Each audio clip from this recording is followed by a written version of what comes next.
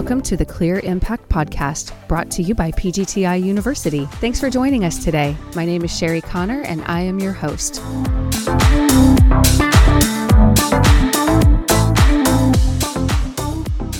And so we kind of came in with the redneck, we can build this stuff knowledge, but Right. we didn't have the doctorate degree. Okay. But it worked. Sometimes people like that don't work well together.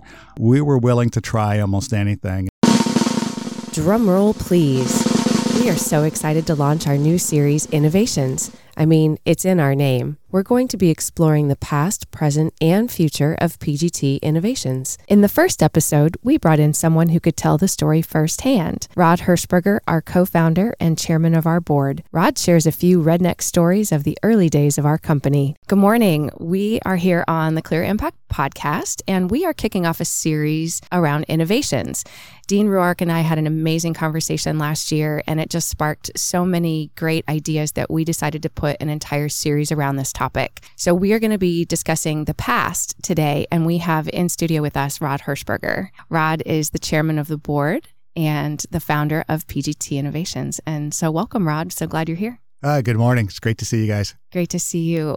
So this is the story as I've heard it. In 1980, from a sketch on a napkin, you and Paul Hostetler began Vinyltech. And this was, and still is, a manufacturing porch enclosure product line, which continues today as Easy Breeze. And then 7 years later, you added glass and began manufacturing windows. And then in 1992, South Florida was devastated by Hurricane Andrew. And so I'm excited to hear the firsthand account of how the industry changed and how all of that led us to where we are today. Yeah, Andrew was a really interesting phenomena, and a lot of people don't realize it happened in August of 92, and Andrew's the A storm. It was the first storm of the year. So I think what's really notable is we look at really bad hurricane years or really calm hurricane years, and it doesn't really matter. You can't really focus on that. It just takes one storm. Mm-hmm. In 1992, it was Andrew that was that one storm. I think the most important thing, before we ever did anything with codes or even looked at what was happening with window products and houses and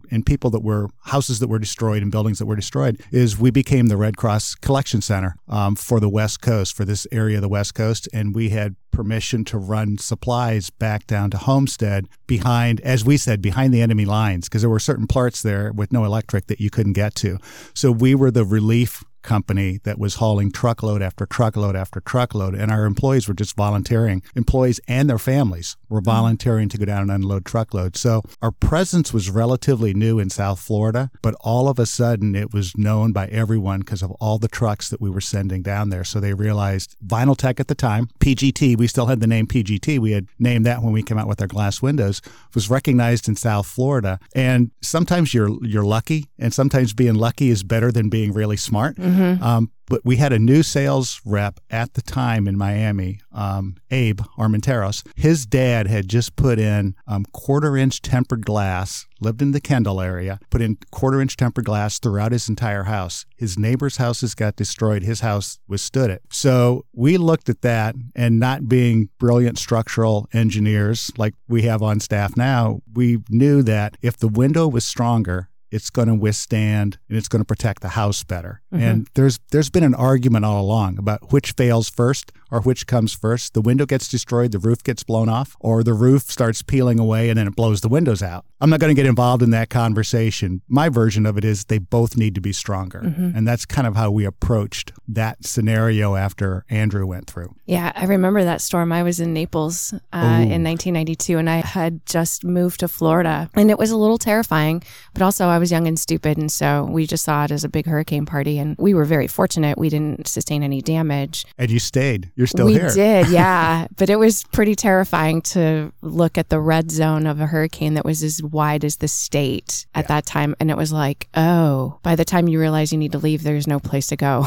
You can't. Yeah, it was interesting. I woke up that morning and turned on the radio and turned on the TV. And one of the first things I heard is the wind gauge on the National Hurricane Center had blown off. And it's like, oh my God, like the wind gauge blew off that's supposed to measure 200-mile-an-hour winds. Mm-hmm. This is really a frightening thing. And it had just sped up. It was like a huge tornado when it came across the state. Yeah. So yeah, it changed it changed our industry forever. Yeah, for sure. It's one of the trivia questions that we ask in PGTI University is when was Hurricane Andrew? And, sadly, or maybe fortunately, a lot of people who are coming in now weren't even born then. I know. So they're like, what? When? 90s? What is that? So. Right. Yeah, pull out their phone and they can check it. They can look it up. Exactly. So seeing the devastation on the ground, being part of the relief effort and being there and having that conversation around the tempered glass. So that led you to just explore future solutions around windows? It was really interesting. Dade County came out, and Dade County has always been known as having the toughest building code in the entire nation. Mm-hmm. And people would look at Dade County sometimes and just say, those guys are crazy with what they're putting in code and the way you have to test product. And, we're just not going to do business there. And yet Dade County came out after that storm and said, the code that we have is not strong enough. Look at all the houses, look at all the destruction. And, there's the argument that, was it really built to code or were the inspectors lax? But the storm was so strong and so big and so devastating that you could make that argument all day long. But it was easy to see the code just wasn't strong enough. Mm-hmm. So they announced they're going to build a new code, and they invited industry to be a part of it. And sometimes what you don't know is good, because had we known all the nuances of going in to write a new standard or write a new code and try to get that passed, we'd have probably shook our heads and said, no, we're not going to do this. We're on the west coast of Florida. We just started recently, but we serve that community. Mm-hmm.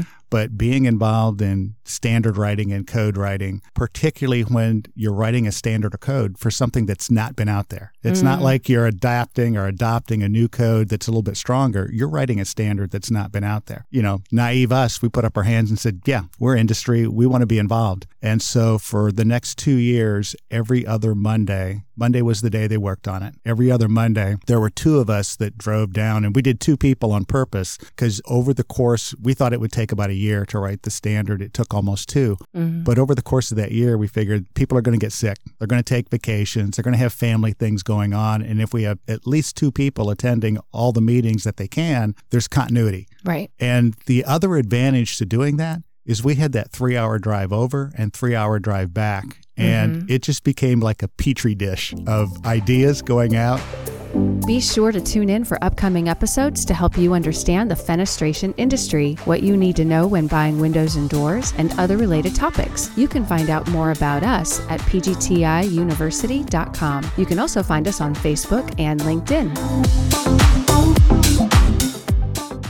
We didn't know how to run some of the tests, and we weren't members of ASTM, American Standard Testing Methods. Mm-hmm. So we were just looking at things and saying, okay, so now we're going to build windows that are as strong as walls. How are you going to do that? And we were fortunate that we were partnered with DuPont, who had just come out with some new products, and they stepped in and they had some product they thought might work. And then we heard about the Australian standard where they use sandbags or they shot 2x4s. And I think one of the advantages is we had a couple of PhD doctorates from University of Missouri and from Florida, but they had not been in the field and experienced the devastation, but they had the book knowledge. And so we kind of came in with the redneck, we can build this stuff knowledge, but we didn't have the doctorate degree. Okay. But it worked. Sometimes people like that don't work well together.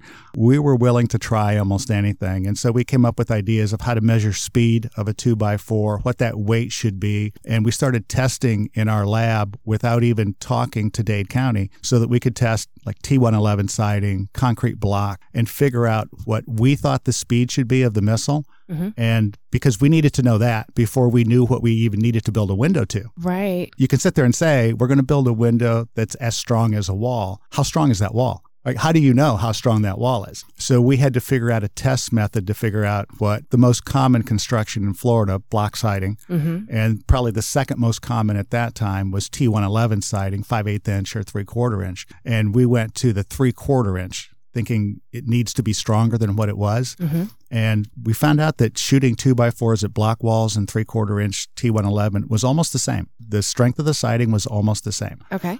It would blow out the block or it would, start going through. And so once we figured out that speed, then we started working with DuPont on figuring out how to make a window, not only that would withstand that 2x4, but wouldn't just knock the glass out of the frame. Right. Because, you get that really strong glass in a frame, and we didn't use laminated glass at that time. It was a different type of glass with it was called Century glass that had laminate on one side of it. Okay. And it was a little bit softer, and sand and it were not good friends. It scratched it really bad, but we came up with a thickness between us and DuPont that would work and withstand that 2x4, and we came up with a way to attach that to a frame. And this, I'm making it sound kind of easy, but this was over the course of probably 16 months, maybe 18 months, with continual shots. And I'm sure if no one's told you about some of the first 2x4 shots that we had, someone can, but they were pretty scary. Yeah. And pretty funny now when you look back. Like, we had a barrel behind it, and we had boards behind it, and went through the boards, went through the barrel, went through the wall of the building. Oh, no. Fortunately, nobody was in the way, because it would have just wiped somebody out. Oh, gosh. Then we had to learn how to control the speed, because you were using an air gun. Of course, we're building it out of a tool and die shop, so we had critical tolerances. Well, in the real world, people didn't have those tolerances. Right. So when they talked about how much air pressure you needed, we were getting speeds that were double what they were advertising. And then they came up with a standard. We didn't think it was right. We brought everybody to our lab, and this was probably a year in, and we actually had a way to measure the speed that was really accurate. And we actually used this little triangular thing you use when a bunch of us like to hunt. Mm-hmm. And so when you're shooting your gun and you're doing your own loads, you shoot through this little triangular thing, and it tells you how fast the bullet's going.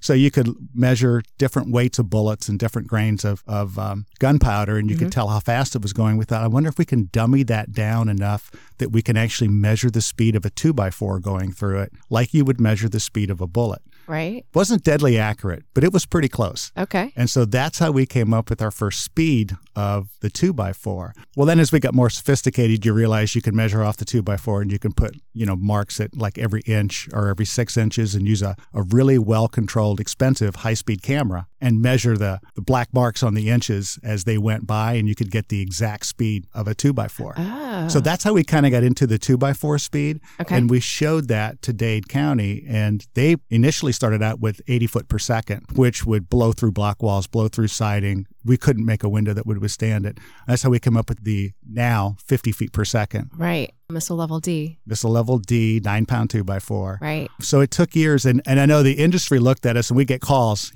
Our name started getting out there. We weren't well known at that time, but our name started getting out there because we were working with Dade County, and we were getting calls from other engineers in the country. It was good conversations, but it was funny conversations. It's like, what are you guys doing? Like, nobody in the world's going to use that standard except Dade County. Like, you're writing something for one county. And it's like, yeah, but it's a good county, and it's a good code, and we trust it. And we had kind of walked into this whole thing thinking Dade County is a little bit overkill and what they require. We're not really sure that we agree with everything they require. And as we went through this writing process and not had the education and the background like some of the people did that had written code before, we realized these guys were really sincere about putting a code in place, developing a standard that would truly protect their clients and the people that lived in their county.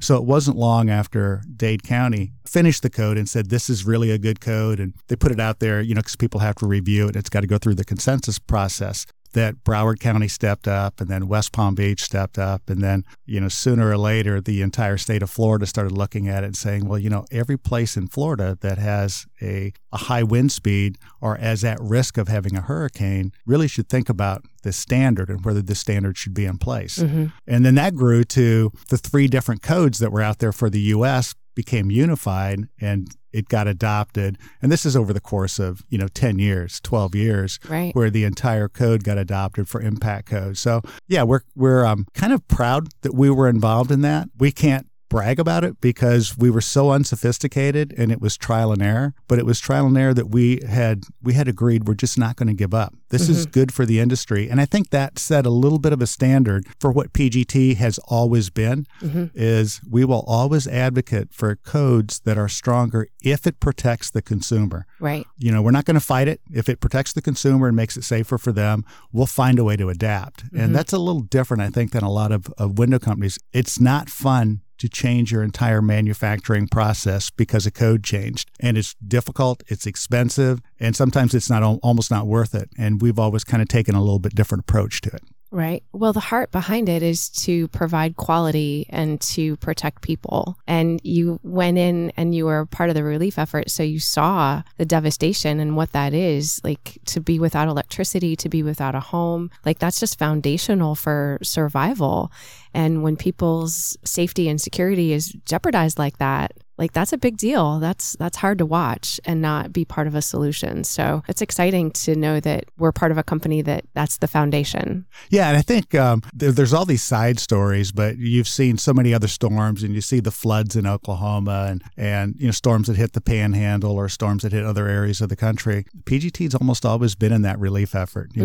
We've taken truckloads of supplies and dropped them off. And our customers know it, our employees know it. And it's really kind of funny because when Charlie was coming, one of our drivers in like the middle of the night almost called one of our customers up in Tennessee or Kentucky and said, hey, there's a storm going to hit Florida. It's probably going to be there like 3 or 4 days after I get back. I need to take a truckload of plywood back. I think our people are going to need it. Didn't call anybody here, couldn't get a hold of anyone to get permission. He just did it. Tune in next week to hear the second half of our conversation. PGTI University is the customer education team for an entire family of brands. We began with the original Easy Breeze porch enclosure line, then became PGT, America's leading brand of impact-resistant windows and doors. We then added CGI, CGIC, Windor, Western Windows, New South Windows, Echo Windows and Doors, and our latest acquisition, Anlin Windows and Doors. We create products built to withstand major storms, keeping people safe, secure, and prepared. Our exceptional brands give you the protection you need without compromising design or functionality. PGTI University is here to educate you, our listener, so that you can be more informed about window and door products.